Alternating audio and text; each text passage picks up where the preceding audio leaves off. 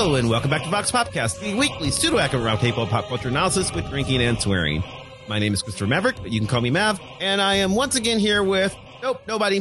None of my regulars are here. This was a weird week. I had a really cool topic planned, and then all the regular co-hosts, especially Wayne and Katya, who care a lot, are totally doing Oscar parties right now. That's what they're doing, and and they're not here to say that's what they're not doing. So in the canon of the show, everyone is at an Oscar party right now, except for me, and I am very much looking forward to hearing what Wayne and Katya said about the Oscars when they're back on the show next week, and I'm sure they'll listen to it now and they'll be like, what the fuck is he doing? But anyway, that's not what we're doing today. This is a topic based on something that happened a couple of weeks ago on the show. We were talking about Princess Diaries and makeover scene, and I thought I want to talk about makeovers in movies and the lack of makeovers in movies, and I will give details of that in a second and why I decided I want to do this topic. But first, I want to introduce my guests for this week, because we have a couple of returning guests and we have a new guest. So I will go, Natalie. You're one of our earliest guests ever. We have Natalie Shepard-Pudding, longtime friend of the show. Hey, Nat, welcome back. Hey, Madge. I'm happy to be here. Well, I got pulled in like half an hour ago, so I'm doing great. Thank you so much for agreeing to talk to me this week. And she's not kidding, at a very last minute to talk about this very weird top conversation that I want to hit. So welcome back. And you've been on the show many times before. So it's been a while, but you've been here many times before. So, and I also want to welcome back Nicole. Hi, how's it going? I'm doing fine. How are you? Thank you again for as well. Yes, I got roped in approximately 4 or 5 hours ago. So, I got a little bit. Oh, has it been that long? Oh, has it been that long? Yeah, it's literally been like, I'm like, I have to gather a show today. Yeah, this is very last minute, but I think it's going to be interesting. Nicole, you brought a guest, first time guest. Yes, I did. My friend Bex Truca was kindly consented to chime in. So take it away, Bex. Yeah, happy to be here. As you heard, got looped in here from Nicole. I'm an environmental engineer, Star Trek nerd, and a proud dog mother of 3. So we're happy to join the conversation. So environmental engineer, this is going to totally fit in. So because here's what happened. So we did an episode of the show where we were mostly talking about several things about the movies Princess Diaries 1 and 2. But the episode was about class consciousness and lots of stuff that happens in those movies. But I had seen the first movie before. I'd never seen Princess Diaries 2, but I'd seen Princess Diaries 1 when it came out 20 something years ago. And then I never watched it again. But I was like, well, if I'm going to watch Princess Diaries 2, I need to remind myself of, the goings on of Princess Diary 1, because I don't want to be lost. Obviously I need to be able to, follow the continuity of this franchise. And while watching it, there is the requisite makeover scene where Anne Hathaway's character, who is secretly a princess, but she's grown up as like a random nerd in middle America, she gets a makeover. And the makeover, like many teen movies, is, they fix her hair and they take off her glasses and, oh my God, she's beautiful. And it has nothing to do with the fact that she just was Anne Hathaway already. But that's what the movie wants you to believe. Except that in my brain, after like 20 years of haze and thinking about the show, I had remembered her, doing this total Clark Kent with glasses on and then Superman glasses off thing. But that's not what happens. She doesn't wear the glasses very often at all in the movie. She's got them on in a couple of scenes, but she literally takes them off all the time. So really the makeover is mostly you see them pluck her eyebrows and they comb her hair, and that's pretty much it. She looks exactly the same other than that. And then everybody treats her like it's been this grand, beautiful makeover, but it really isn't, like even less so than, the normal joke. So then I started thinking about all the movies where this happens. And then there's the classic one, which is in the teen movie parody, Not Another Teen Movie, where that's the whole joke. There's the character of Janie, and Janie needs a makeover because they're like, oh, she's so hideous. She's so ugly. She's got glasses and a ponytail. What do we do? What do we do? And then finally, there's a point where Catherine, another character, goes, I have an idea. It's crazy. And then she takes off her glasses and she lets down her hair and she's like, oh, she's beautiful now. I'm a genius.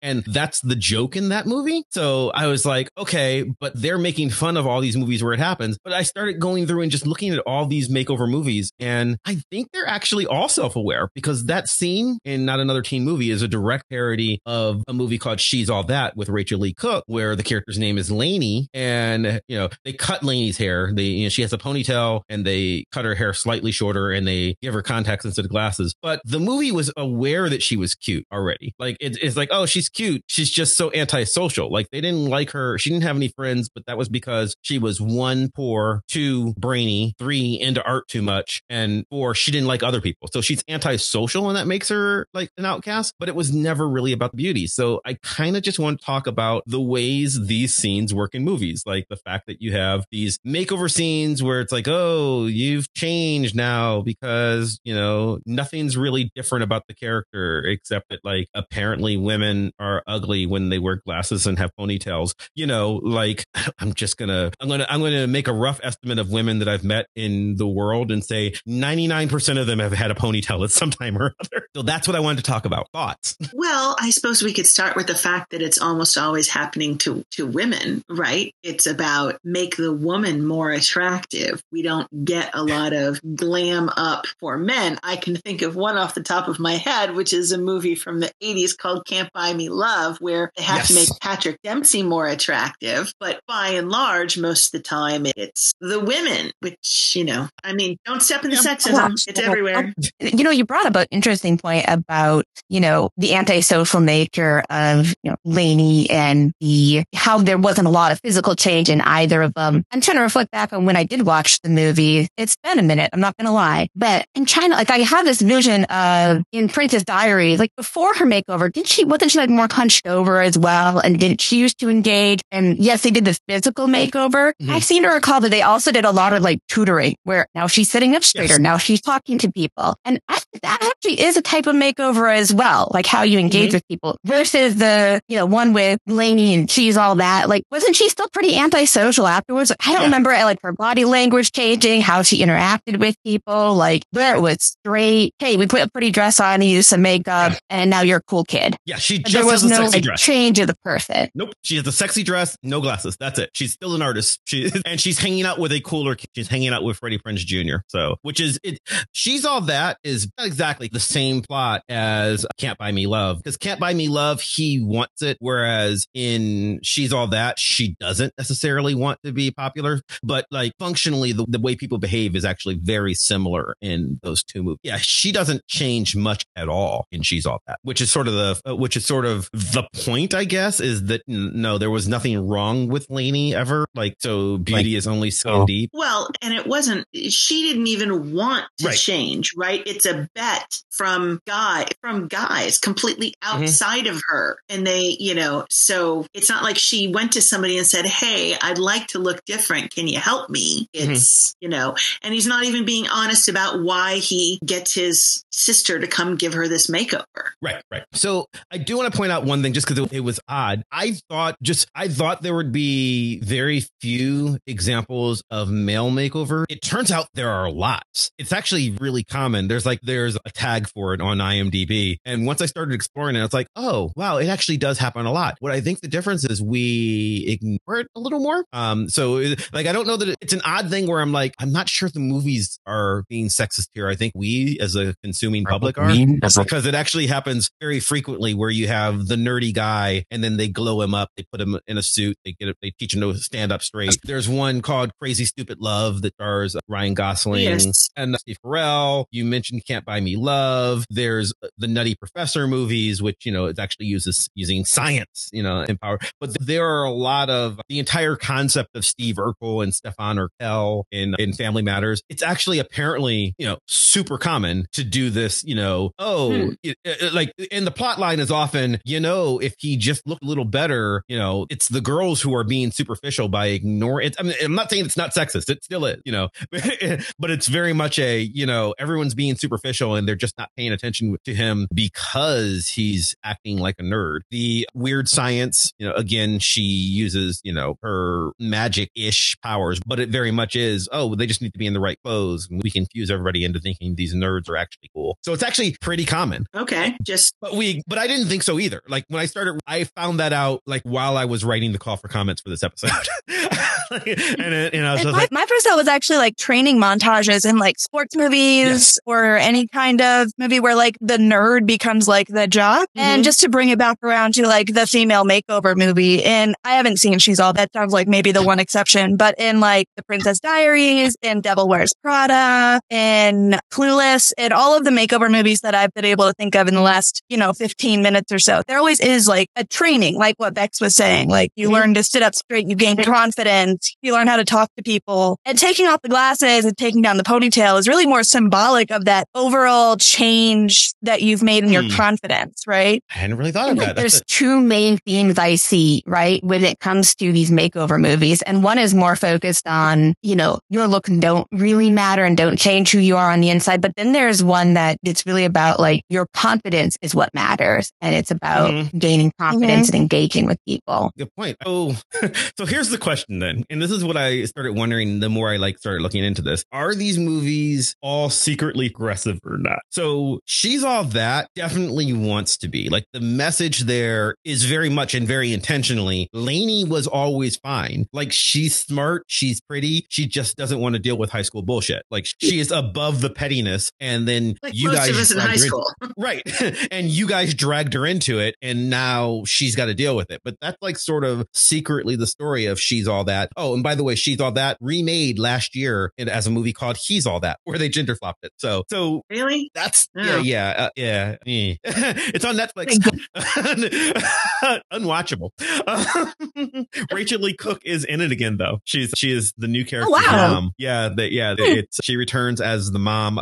She's not playing the same character. It's not like this happened to me when I was a kid. She's playing an entirely different character, and it's just a callback to you were in the other movie, but it's bad. I don't know. It's weird. Yeah. My question is, are these secretly progressive because they're trying to say, no, we are questioning the idea of saying that these girls need makeovers? Like, I think that's the message of She's All That. Is that the message of all of these movies? The other ones that I mentioned in the call for comments are Miss Congeniality, which a lot of people brought up when I was working on it, and a movie which I think is perfect if you've never seen it. It is bad. This is a movie called She's Out of Control, starring Tony Danza. Oh, have you seen it? Yeah. Oh, yes. it is. It's a bad 80s movie, Mav. Of course I've seen it. Has anybody else seen it? No, not me. It is, as I said in the thing, She's Out of Control has a very generous 11% on Rotten Tomatoes. That score is twice as high as it should be at 11%. It is so bad. But like that one also has the message. So she gets the makeover in that, but the makeover isn't like, it's not like she's being dragged into it. It's that she's 15 and she just sort of wants a style update. So she asks her dad's girlfriend, hey, can you take me shopping? Her dad's a widower. Hey, can you take me shopping and help me be a young woman? And then she gets cool clothes, and then she's popular, but it's not like, because I went back and rewatched the movie. It's not like you're kids for punishment. Her. Yeah, well, no, but it's weird. Like the kids don't hate her. It's not like they're like, oh, she's such a nerd. Nobody wants to hang out with her. Katie is a nerd in that she's a 14-year-old girl, and she looks like, she's a 14-year-old girl with glasses, and then she's like, no, I think I'm going to try contacts and get a nice haircut and wear some skirts. But it's not clear that she wouldn't have just started dating anyway because she was 15, right? Like, so the movie's about her dad overreacting because her dad is afraid that, oh my God, my daughter is sexy now. So like, it's basically him noticing that she's sexy, and that's uncomfortable for him, but that's the storyline, right? Like the storyline is not like, oh, I want to get with my daughter, but it's just like boys are going to look at her and they're going to have dangerous thought, because that's what I would have. And, he notices her, like they go to the beach and she's, that's the thing. It's just like, the question, the movie knows that it's talking about, her sexuality being imposed on her by her father, which, I mean, it's weird. It's weird to call it progressive, no idea what bad. Yeah. It's just that it's such it's bad, right? It's so bad that it makes it hard to go, oh, it's doing something interesting. I mean, I think it's trying to, I guess. They're really trying to do the transition from child to adulthood and the parental acknowledgement of that, or no, they focus a lot on the sexuality, and it's uncomfortable. Yeah, it is. I mean, because but I mean, that's the message, right? It's not like it's like, oh, it's not like the movie is going, oh, he's imagining it. The movie is going, she's growing up and he won't let her because, she's got to be daddy's little girl, and she's not. She's 15, and she's just like, it's not like she doesn't start sleeping around. She doesn't start like going crazy, boy crazy or anything. She's not out of control. The movie is about him being, he is in the wrong, very clearly. He screws everything up because he is an overreactor. This leads to a question of what are we going to consider a makeover movie? Does a makeover movie have to be like put on to the main character by a third party, or can it come from the third main character? And I have two movies I'm going to propose for the question, and that is The New Guy and Easy A. Good one. Okay. Both of those were mentioned in the list that I saw. Great. And The New Guy was mentioned as one that is doing this with a male character. Has anybody seen The New Guy besides me and Beck? Yes, I have seen that long one. ago. I think I blocked a lot of it out. Oh, I love that movie. Nat, you seen it? I have seen it. I think that's the one with like the funk band, right? Yeah. DJ Qualls. Right. That's right. Yeah. DJ Qualls. Wow, but I do remember it, and I do love that movie. You didn't like it, Nicole? Like I said, I only vaguely remember it. I think I saw it maybe once. I don't. Yeah. So I can't really come down on one side or the other. I'm basing it on my knowledge of DJ Qualls' oeuvre. He plays a cooler version of the character that he always plays. He is that guy. That's why you brought it up, though. Yeah, no, I mean, because I'm thinking of it, and it was a lot of him saying, I'm going to develop this attitude. And I mean, he doesn't actually, he doesn't actually really become this hot, bad guy, right? He just becomes, he develops this attitude. He's like, I'm going to go to this school. I'm going to have this attitude. I'm going to seek out advice from people, and I'm going to apply it and see how it impacts, my life. And it's him kind of stepping into his own, but he drove that change. So, so. So is that a makeover, or is that, not?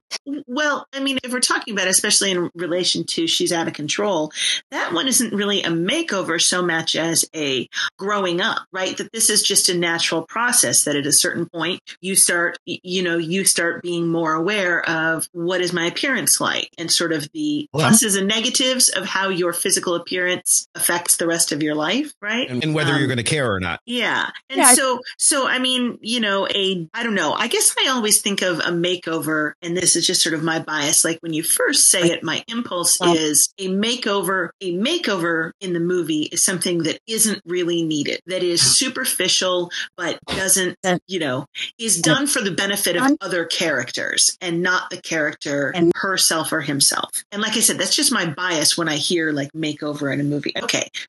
Miss Congeniality, right? Mm-hmm. He wasn't upset with the way she looked. He didn't feel the need to change. Right. Well, but at least that was a case. She had a reason to do it. In fact, she did it begrudgingly because she had. Yes. But she didn't say, I need to be prettier. I need to dress differently. Right. And even after, at the end, he immediately was back in her suit. Mm-hmm. Right. I mean, her hair was still all glam, but she was not the same way. And Benjamin Bratt's line is, when we get back to DC and you get all ugly again, maybe we can go out.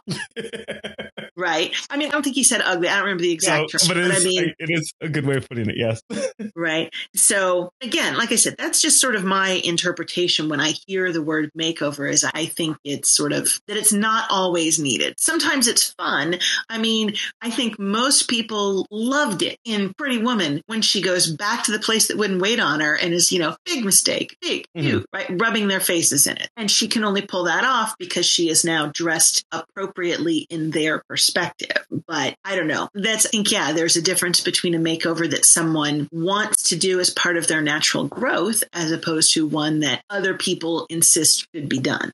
Yeah, there's this almost like going behind enemy lines thing that these videos put out of like Congeniality. She was doing it for a case. So after she's done, investigating that, I forget what is it, a murder they're investigating? I think it's terrorist. Bomber, A bomber. Yeah, okay. When they're done finding the bomber, she does, she doesn't wear like all of the pageantry, right? But she does still straighten her hair. She does still wear a little more makeup. So she is bringing things back from the other side of that line, even though it isn't a like permanent makeover, right? And I think we see that in a few places, right? I brought this up earlier. I don't mean to keep going on about The Devil Wears Prada. I just watched it last week, so it's fresh in my mind. And Andy gets her little makeover to work for a fashion magazine. Even at the end, after she quit and she's working for a very serious newspaper, paper, she still doesn't look like the Andy at the beginning of the movie, right? So she has brought some of what she has into her permanent personality and her permanent self-expression and the permanent performance of herself. It's just not as big. She's not at a fashion magazine anymore, so it doesn't have to be on the cutting edge, right? Sandra Bullock isn't in the pageant anymore, so she doesn't have to do all of the pageantry, but she still does like brush her hair better or something. There's like an integration. And so I mean, it's supposed to be representative of,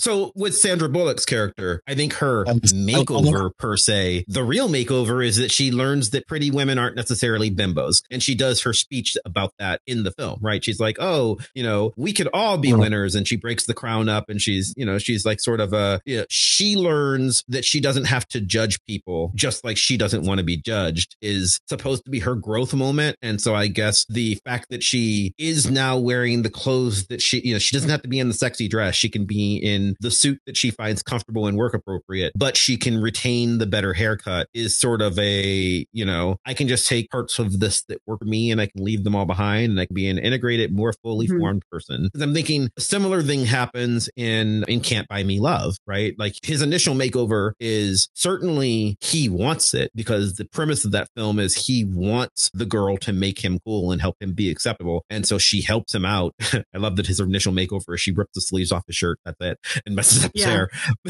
But he goes later on in the movie. He's not a complete nerd anymore, which means he doesn't wear his glasses. Does everybody on this show today wear glasses? I think we all do. But stops wearing his glasses. One of the major reasons I'll never be pretty. Yeah, right. Yeah. The contacts are poor.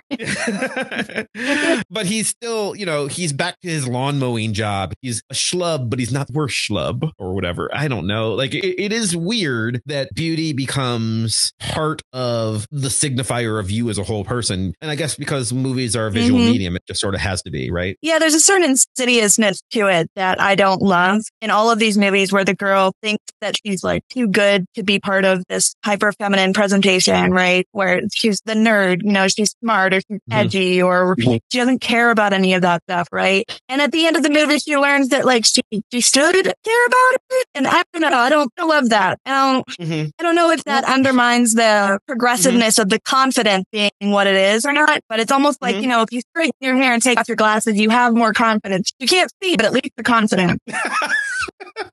Usually everything looks better pretty fast. Yeah.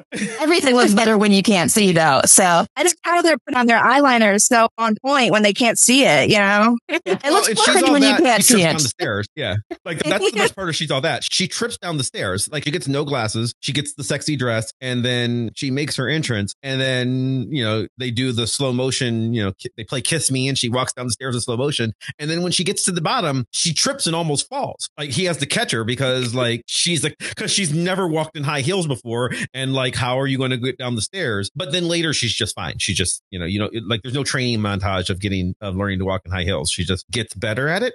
But which there should be. My God, that is not the simplest thing. Right.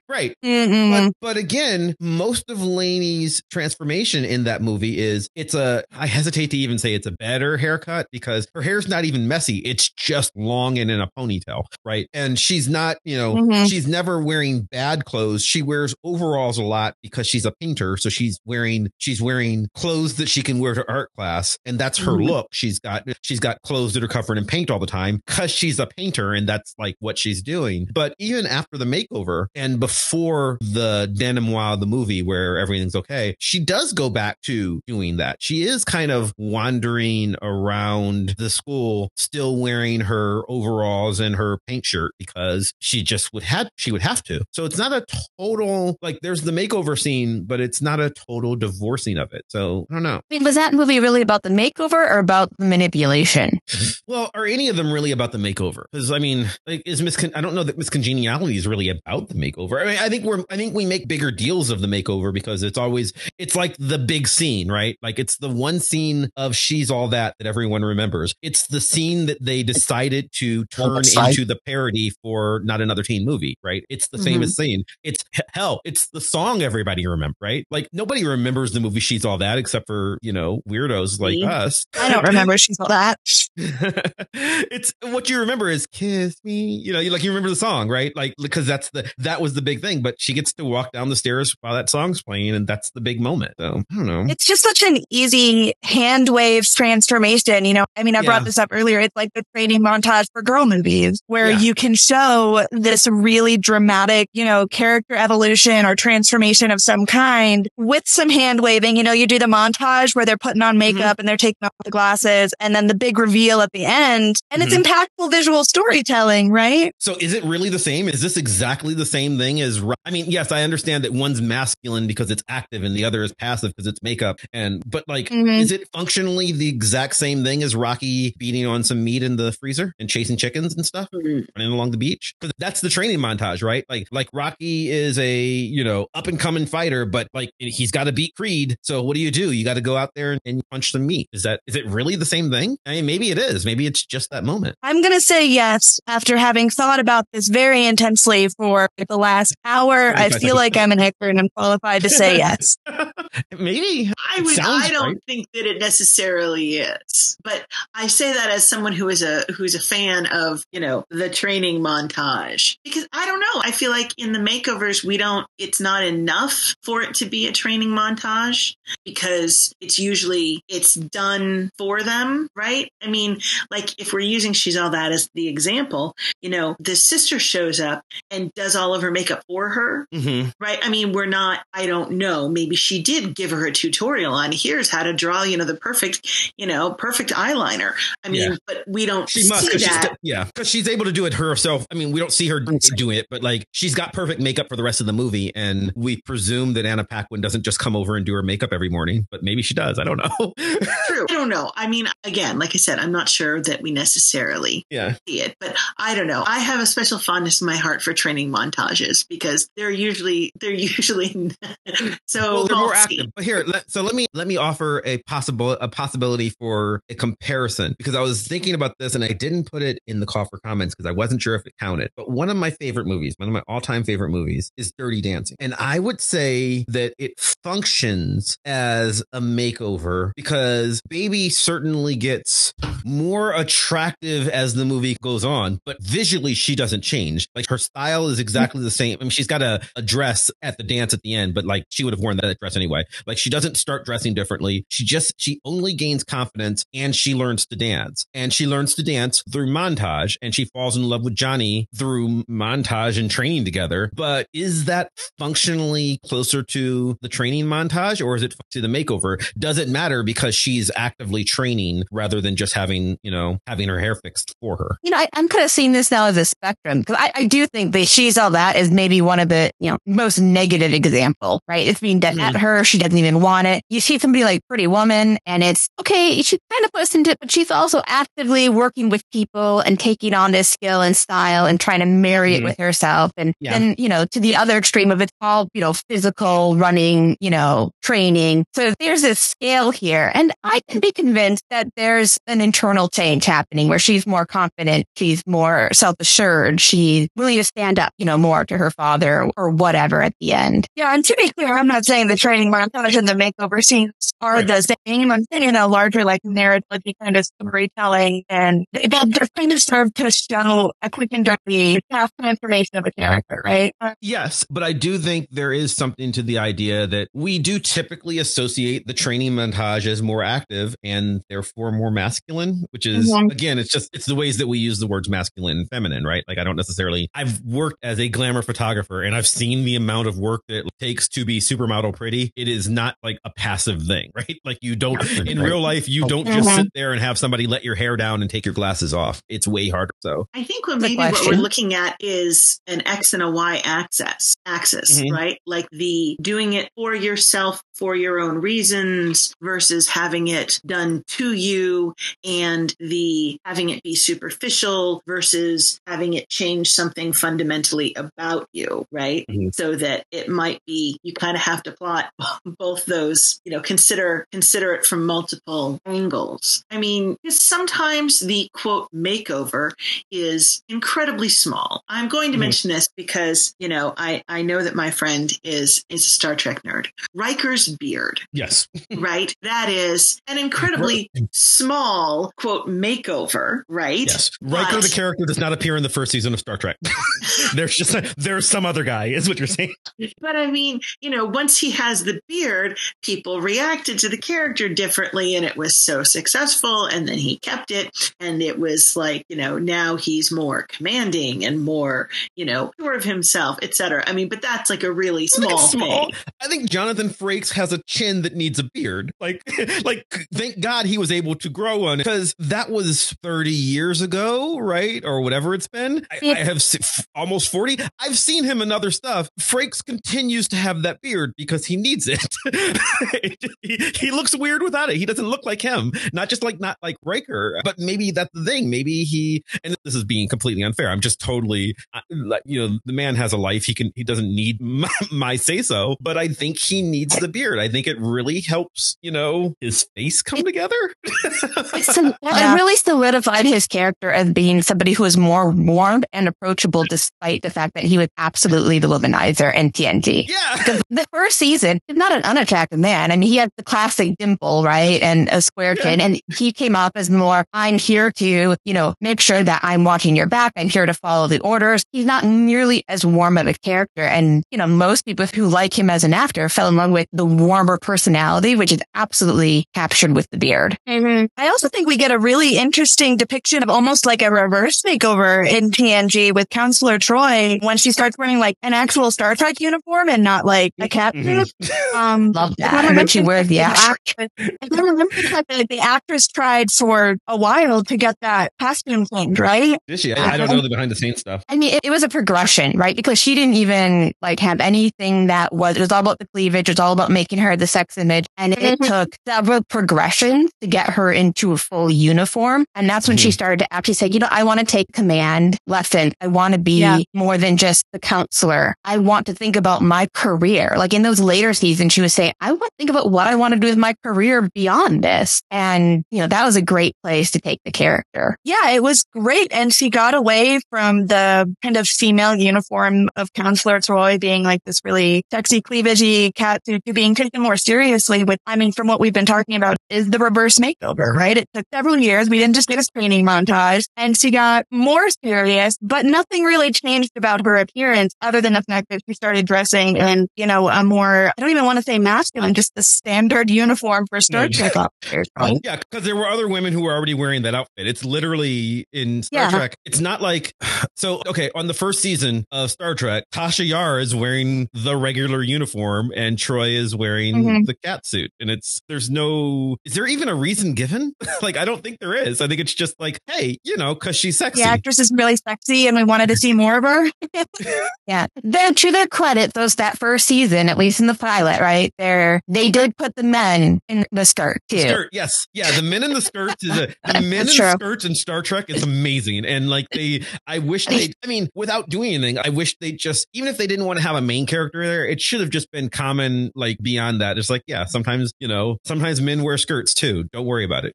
That would have made everything. Frustration with the makeover scenes in movies is, yes, it's an easy way to move plot device to move the story along, but it hurts sometimes because it's such a reflection of what we deal with on a day-to-day basis in life, right? We're absolutely judged by how we're presenting ourselves to the world. The last year or so, there's been more little articles popping up about something as simple as, I'm a waitress, I wear pigtails and my tips increase. That's the equivalent of I took my glasses off or I took my hair out of a ponytail. All I did was put my hair in pigtails, how everybody responded to me, and my financial situation changed immediately. I think that was maybe what I was trying to get at earlier with the insidiousness of it. It does feel almost like, it's great that you have confidence now, and it's great that you have kind of gone into enemy territory and learned how to put on eyeliner, but now the rest of the world can take you seriously because you've learned how to do that. And, you've learned how to manipulate others by wearing a push-up bra. And I don't know, there's a lot of faux progressive feminism in it. I don't know. I might agree with Bex. I think maybe this is sort of why, I don't know, the way I think of the makeover scene, that I think of it more as separate from a training montage is because you're right. I mean, we're constantly judged by how we appear, and it happens to everyone, but the standards for men and women are different. I mean, to someone I know who's, a white male professor doesn't get comments about his appearance the way I might. on student evals, right? That have nothing to do with my teaching, right? So, right? I don't know. I guess I still probably have sort of it kind of bugs me back from The Breakfast Club, right? Yeah. When let's make over the quirky chick. And Allison, yeah. she doesn't need to be made over. I mean, I get it. Claire's bored. And that's what she even says. She's like, why are you doing this? Because you're letting me, right? That, okay. But then the point is that the guy then becomes even more interested in her afterwards. He already was. So it's like, did we have to have that scene? I don't think that it was necessary. I think it would have been, he was already interested.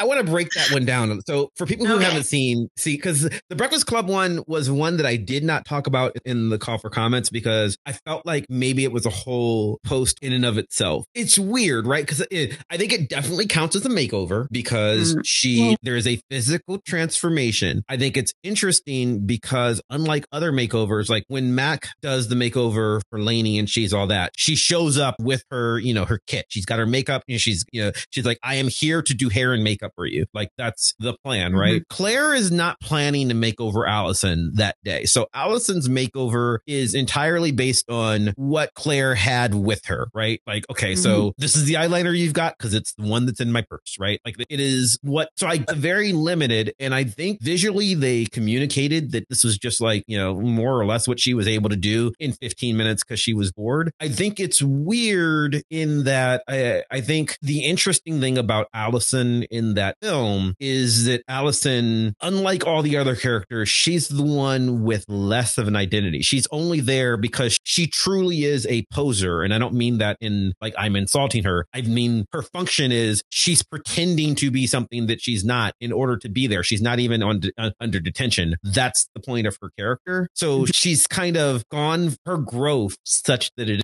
she's gone from, being a goth poser to being a Molly Ringwald poser, which is odd, right? It's almost tragic. And then what makes it interesting is, Emilio Estevez goes from liking her a little bit to being totally horny for her because of that. But it's like, is the film stronger if they just hook up with her looking like, a spaz, I think they call her, or whatever they call her, like if she stays goth, is it stronger or does it matter? Feels like they just want it to have makeover theme. And it's weird. It is. I mean, yes, it's a weird movie. Breakfast Club is a weird movie. And I think for all its flaws, I think it's brilliant. But that scene is weird because it's not like she was struggling to get along up until then. Like they were accepting Ali Sheedy. They in as much as they accepted any of each other, like she wasn't the one that, oh, I'm going to be the one sitting alone. That's Anthony Michael Hall. When realistically, yeah, you probably will be sitting alone on Monday. Ali Sheedy, well, maybe Ali Sheedy's sitting alone on Monday if she doesn't get the makeover because it's the 80s and kids are superficial. Is that the message? Well, but she has the line where he says, that he wouldn't be rude to the other people. And he assumes Allison wouldn't either, and she says, I wouldn't do that to you in front of my friends. And she says, I don't have any friends, but the ones that I would have wouldn't care. Yeah. So I don't know. I mean, she seems, they call her the basket case, right? And she seems okay with it. I mean, she's not happy. She has teen angst, but I mean, I don't think she doesn't want the makeover. I mean, she doesn't not want it either, refuse though. It. Yeah. But I mean, I don't get the sense when I look at it, I don't get the sense that's how she's going to come to school on Monday. Okay. So you think she'll be a goth chick on Monday? Yeah. That this was, okay, Claire did this. All right, whatever. But I don't get the feeling that she's going to adopt that as her look from then on. I think she's going to come to school on Monday with the usual heavy black eyeliner, black clothes, hair in her face kind of thing. Yeah, it very much felt more like, I don't know, almost just a representation of their developing friendship more than an actual makeover. Like we're exchanging something about ourselves. Like this is Claire sharing Claire, is that right? Yes. Sharing something about herself with someone who now views use as friends. And, we're going to totally change everything about you. Interesting. Yeah. I hadn't thought of that.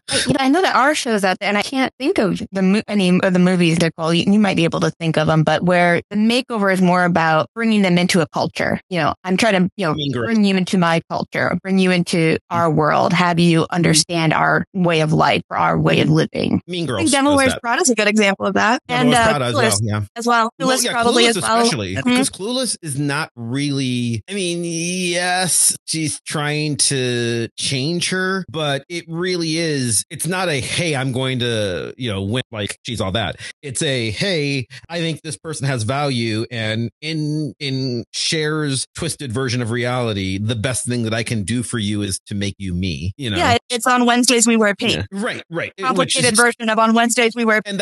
And I think the same thing, that's what happens in Mean Girls too, right? Like On Wednesdays We Wear Pink, is because it's not that they don't like Katie. It's that they want Katie to also be popular, and this is them trying to give that gift to her. You're giving the gift of acceptance through assimilation. It is a weird, I can be all nerdy. Yeah, well, do you want me to make the whole Antonio Gramsci hegemony argument here about what, I think so, like the Borg, but also like the Borg the other way too, right? Because when Seven of Nine leaves the Borg, she has to be hot, but not just hot, because the show needs her to be hot because her job is to be the new sex symbol on the show, but also they're assimilating her backwards. They don't just take her out of the Borg and then let her be a Borg chick in a Starfleet outfit. Yeah. They take her out of the Borg and they get rid of much of the, Borg pieces. She's got enough to let you know that she's still a computer lady, but she looks relatively human and Starfleetish because they need that makeover in order to make her fit, even though, they never did that with Kess or Neelix or, any of the other, they're trying to make her seem more human. So yeah, like the Borg. And it's still assimilation. It's just a different group of people doing it and deciding what that standard is. Yes. That's what I think I'm getting at in a weird way. Yeah, I think the difference between Seven of Nine and, Mean Girls or Clueless or Devil Wears Prada is there is almost this teenage wish fulfillment almost. If someone could just come along and teach me how to be popular, I could do it, right? It kind of breaks it down into these very simple steps. All you have to do to be popular is to wear pink on Wednesdays, right? Mm-hmm. All you have to do to be popular at a new school is to be adopted by the popular crowd. And not to again compare it to a training model, but I think that's very similar, right? If I had the right coach, I could be the world heavyweight champion, If I had the right mentor, I could be, I don't even know training montage movies, the baseball world champion thing, If I just had the right amount of help and someone would lay out how to do it, I could do it. I could be successful. Agree with you, Natalie. We have solved it. So we've resolved something, nothing. I don't know. I mean, yes. I think that's the argument. Yeah. I do think that's the message. I'm trying to decide if it's a good one or not. That's where I'm stuck at. I don't think I think the simple way out is to be oh, these movies are superficial because it's always a woman, but we've discovered that it's not. I'm not even sure it's mostly a woman. I think the women ones are the ones we remember, but but again, having gone through them, there are a lot of guy makeovers. But again, it's usually really forgettable. It's oh, this guy's a nerd, put him in a suit. It doesn't, I agree that it doesn't have the same cultural significance, but it's still in the film. So now I did not go through and count, maybe if I were writing a real paper, I would actually do the study and I would actually go and count all films ever, but, or kind of sampling or something. I don't know if it's good or bad. And maybe it's just like everything else. It depends on how it's used or how you want to view it, your reading of it, because I'm just really struck by the fact that, again, I just recently watched She's Out of Control. And I think that movie is trying to have a very important, very interesting statement. I think it fails utterly because it's a bad movie, but that's not the intent, right? I think conceptually what it's trying to do is really fascinating. It's just that it's a crap fest. you know. So harsh on poor Tony Danza. I think you're totally right, and that it totally depends on how it's used. I also think with the female makeover scene compared to like the masculine training montage, I think the insidiousness is in assuming that all women want to be pretty, right? And that's what, from what I've heard, I don't remember this movie, and that from what I've heard, you guys talk about what she's all about is kind of criticizing. Is she doesn't want to be pretty, so she just does it for this one-off, and then I'm assuming at the end goes back to how she was before. I wouldn't say. See, it's not so much that she doesn't want to be pretty; it's that she knows she's fine as she is. There's a difference because so it's she's all that is very weird in that I remember it like it's much more like it. So if you, without having watched it, I remembered it being a lot closer to what the actual plot of Not Another Teen Movie, not to what the film actually does. The film never, like, they don't treat her like she's a troll, and she doesn't think she is, and she knows, like, her statement is, yeah, I don't really do makeup. My mom died when I was a kid, so I never learned. It's not that she's not interested. It's that she didn't have anybody to teach her, and she's just like, and so when Mac teaches her, she's like, okay, yeah, this is kind of nice. And then it's sort of, Mac's like, I think your hair would look cuter short. And she's like, do you think? I never really thought about it. It's not important to her, but she knows that she looks fine. She, you know, she's not concerned with it. It's not like she's like, I'm rejecting feminine beauty standards. It's that she doesn't care at all. She's just happy being Lainey. And I think that's important. Like, the message of the film is, look, I wasn't broken. I didn't need your help. I didn't ask for your help. I was fine living who I was. And, you know, it's kind of neat having, like, at the end, they end up being a couple. It's neat having new friends, but it wasn't necessary. And that's why I think that movie is so, like, She's All That is very nuanced. And I think that's why it's remembered so well in a way that, like, you know, She's Out of Control isn't, or something. But I think Dirty Dancing's the same way, right? Like, Dirty Dancing, if you actually pay attention, there are slight changes. Like, so Jennifer Grey, Baby's costuming, her clothes get skimpier as the film goes on, but she's also becoming more of a dancer, and they have to, like, there's a narrative reason, right? She's kind of bottled up when they first go on, but she's on vacation, and like towards the, you know, later on in the movie, like, she's just training to be a dancer constantly. So of course her outfits are, you know, more appropriate for that. And then the last scene, she's performing, so she gets sexier, but the clothing is sort of matching her attitude. It's her confidence is growing. So I think that those are the movies that the ones that work are the ones that are trying to do something, you know, with actual character growth, you know? Well, in relation I to think that, go ahead. It really is a tool, much like, and as a plot device, it's a tool. As a makeover, it's a tool. If it's assimilating into a society, gaining confidence, it's how you use it. And that's one of the reasons I brought up, you know, it's, I don't think what you first think of as a makeover movie, but the movie Easy A. But she does herself completely change how she looks, how she interacts with people, how she engages with people, because she's trying to get a reaction. It's not necessarily a positive reaction, but she goes through a transformation to push society's buttons to get a reaction. It just happens to be a negative one. But she also does it specifically knowing that she is, you know, she over-sexualizes herself, or at least in the world of the film, she over-sexualizes herself with the statement of, hey, look, guys, I'm over-sexualizing myself to point out the ludicrousness of how you're treating me. Like, it's not even weird, because Easy A is, you know, you want to say it's a remake of The Scarlet Letter, but it's not. She is aware of The Scarlet Letter, right? Like, she's wearing The Scarlet Letter because she's going, hey, look, see, I'm doing the Scarlet Letter thing. This is what I'm doing. Do you understand? Do you get it? Like, she's very much lampshading it with her appearance. Precisely. She's using her appearance to try to get some sort of reaction. And it's not necessarily going for, I'm going to suddenly be sexy. She's using it as a tool to get a reaction. And I think that's, you know, how it's used in other places too. It's a tool to get a reaction. It's just, what reaction are they looking for? I want to be accepted into the group. I want to be seen as a competent leader. I want to be, you know, given this promotion. I think Easy A is just such a fascinating movie to throw into this mix about makeover movies, because it almost works in the opposite way of most of their makeover movies. You know, he does this makeover, you know, not because she wants it, which is pretty in line with some of the makeover movies we've talked about, but also not only does she not do it to fit in, but she does it explicitly so she will more emphatically not fit in, right? So it's almost like a parody of them. But she's still using clothes and her interaction to do it. And I think that's why it's kind of a neat one to throw in there. I think that connects to the idea, like when we're talking about She's All That or Dirty Dancing, and talking about those being sort of a better version of it because it's related to character growth and confidence and accepting that they don't have to be a particular way.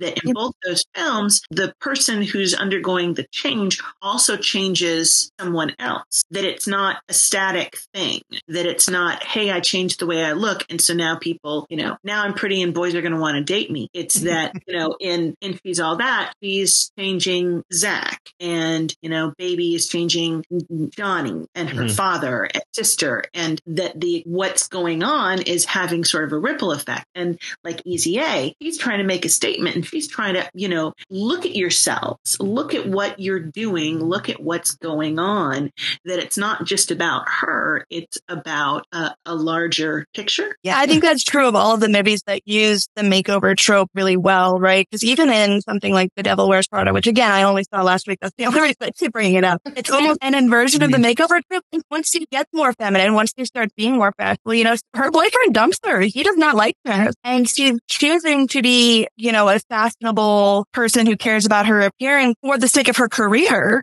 She's doing this so she has a career as a writer. And I think playing around with that trope is where you get into whether or not the trope is used well or poorly, right? Because all the movies we've talked about are doing really interesting things with the makeover trope. So just in closing, I just want to, because it was asked in the comments, does Superman count here? Because Superman does the thing where, I'm Clark Kent because I'm wearing glasses, and heaven forbid a man with glasses could be a superhero. Therefore, I must not be Superman. Is this essentially the same base thing we're talking about? The makeover is entirely just superficial. But it's not a makeover. It's a disguise. Okay. I mean, yeah. It's a persona that he specifically adopts for a particular reason. He's not, I don't know. I know some of them do it really well. Like I'm thinking of, Christopher Reeve, and his whole body language shifts when he doesn't have glasses on. And that sort of was kind of like the standard for it. Or you look at Lois Henry and Clark, Cavill can't do it. And Dean Cain was very different when he was Clark than when he was Superman. And you're right. I think Henry Cavill is better as Superman than he is as Clark. And I think that matters, right? Because I think that where I think it shares some of the DNA is, I think when Chris Reeves does the I'm becoming Superman, I'm thinking specifically in Superman 2, when he reveals himself to Lois Lane after he, accidentally falls on the fire, and she's like, oh, your hand's okay. And then he's like, all right, I'm going to take that moment. And the physical transformation of, okay, I'm going to stand up straight, and I'm going to take my glasses off, and I'm just going to be bigger, and I'm going to be Superman, is very obvious. That feels like a makeover scene to me. And it feels like a physical transformation and also an emotional one, because it's where he's growing, where he's deciding, at least for that moment, the movie has problems, but at least for that moment, he is deciding, I am now going to be the guy who trusts Lois. That's, there is a very real moment in there that I think is interesting. I think that, I'm forgetting the name of the guy, Tyler, the guy who plays him on Superman and Lois. Tyler Hoechlin? Yes, Tyler Hoechlin. He is also very good at portraying Clark and Superman like they are of physically different sizes. His visual appearance doesn't look that much, but like character wise, I sort of get why people don't notice. Dean Cain, and I have a lot of problems with Dean Cain, the person, but he was excellent at it in that series. But I don't think everybody can do it. I don't think Brandon Routh was very good at it.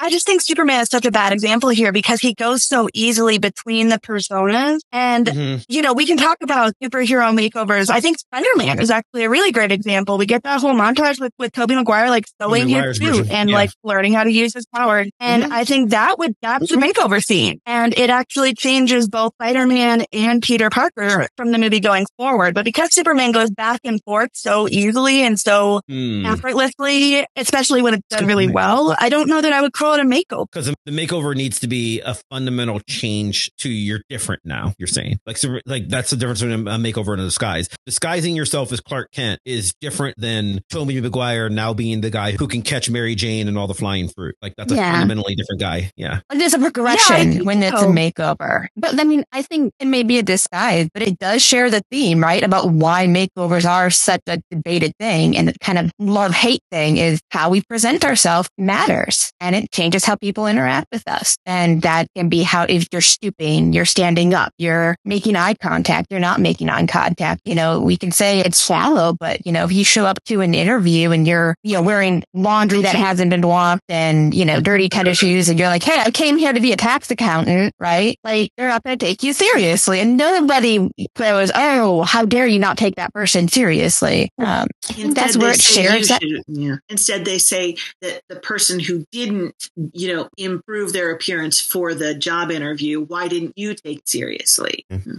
I don't know. I mean, if we consider the disguise of Clark as a makeover, then to what extent are all costumes makeovers? Yeah, that's fair. That's fair. And I don't know. Especially a character like the Wasp, who, you know, the original Janet Van Dyne, and how she was constantly changing her uniform, right? We might have to do another episode about superhero. Yeah, we might have to do it. So Monica, who couldn't be here today, has extensive research, particularly on Janet, but on costume, on superhero costumes in general, but like particularly on Janet Van Dyne, the Wasp, and the bajillion costumes. And also, I have a whole section of my dissertation that I wrote on what I call the super makeover, which was a thing that happened a lot in 70s girl superhero comics. There's very explicit makeover scenes for Wonder Woman, for Supergirl, for Wonder Girl. It happens like really a lot. And it's in the 70s, there's a lot of very explicit makeover scenes that fundamentally change the character. So if you'd like to hear us do a follow-up, let us know, and I'll talk to Monica and see if we can plan one, because I think that there's a lot to be said about like comic book superheroes and how makeovers and costumes are used.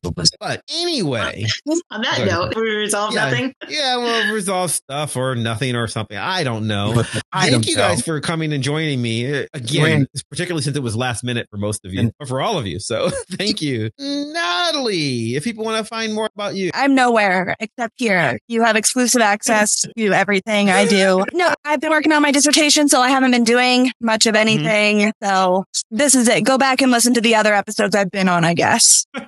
I love that I was gonna make the joke about you were sitting in the woods working on your dissertation. Natalie literally moved to the middle of the woods to work on her dissertation. This is not a joke. That's what you did. I live in the middle of the desert. Actually, you cannot see a tree. Yeah, I guess it's not technically woods. Yeah, I do. The middle of nowhere. Yes. I do. I live in the middle of nowhere on a school bus. And Nicole. I'm on Twitter if you want to find me there, although I'm really only mildly entertaining. And you can go back and listen to the other Vox podcasts, or I've been on the Oh Gosh, Oh Golly, Oh Wow podcast a couple of times. So plug Mav's his other podcast. I think you were on, as this episode drops, I believe you were on 2 weeks ago on GGW. So yes, absolutely. You're great. Always good to have you. And Bex, like you've never had to do this before. If people want to find more of you, is there anywhere or are you like Natalie and just hiding from the world? You know, I'm hiding from the world on a coast somewhere. You can find me here on this particular episode on this podcast. Oh, if you're on the Oregon coast, in a couple months, she will be in the musical Cannibal. I will be. Ooh. Yes, Little Theater on the Bay, North Bend, Oregon. Be a great show. We have amazing director John Bean and Doer are putting the show on, and it should be a great time. That sounds awesome. And as always, you can find me on Twitter or Instagram or Facebook, all of the places, always at Chris Maverick. You can follow the show. Most of those same places. We don't have an Instagram account for the show anymore. I don't know why. I'm very upset. This is the first time I've had a chance to address this since it happened, because we had some shows that were pre-taped. But for reasons that we don't understand, our Instagram account got suspended. We don't know why. We don't even break any rules. Like, it's just pictures of the show notes, the show episode avatar, and links to the shows. And we've been doing it for like a couple of years. And it's all on my Instagram as well, and on Monica's Instagram as well. And neither Monica nor I got suspended, but the Instagram account for Vox Popcast got suspended. So if you know how to help us get it back, we'd really appreciate it.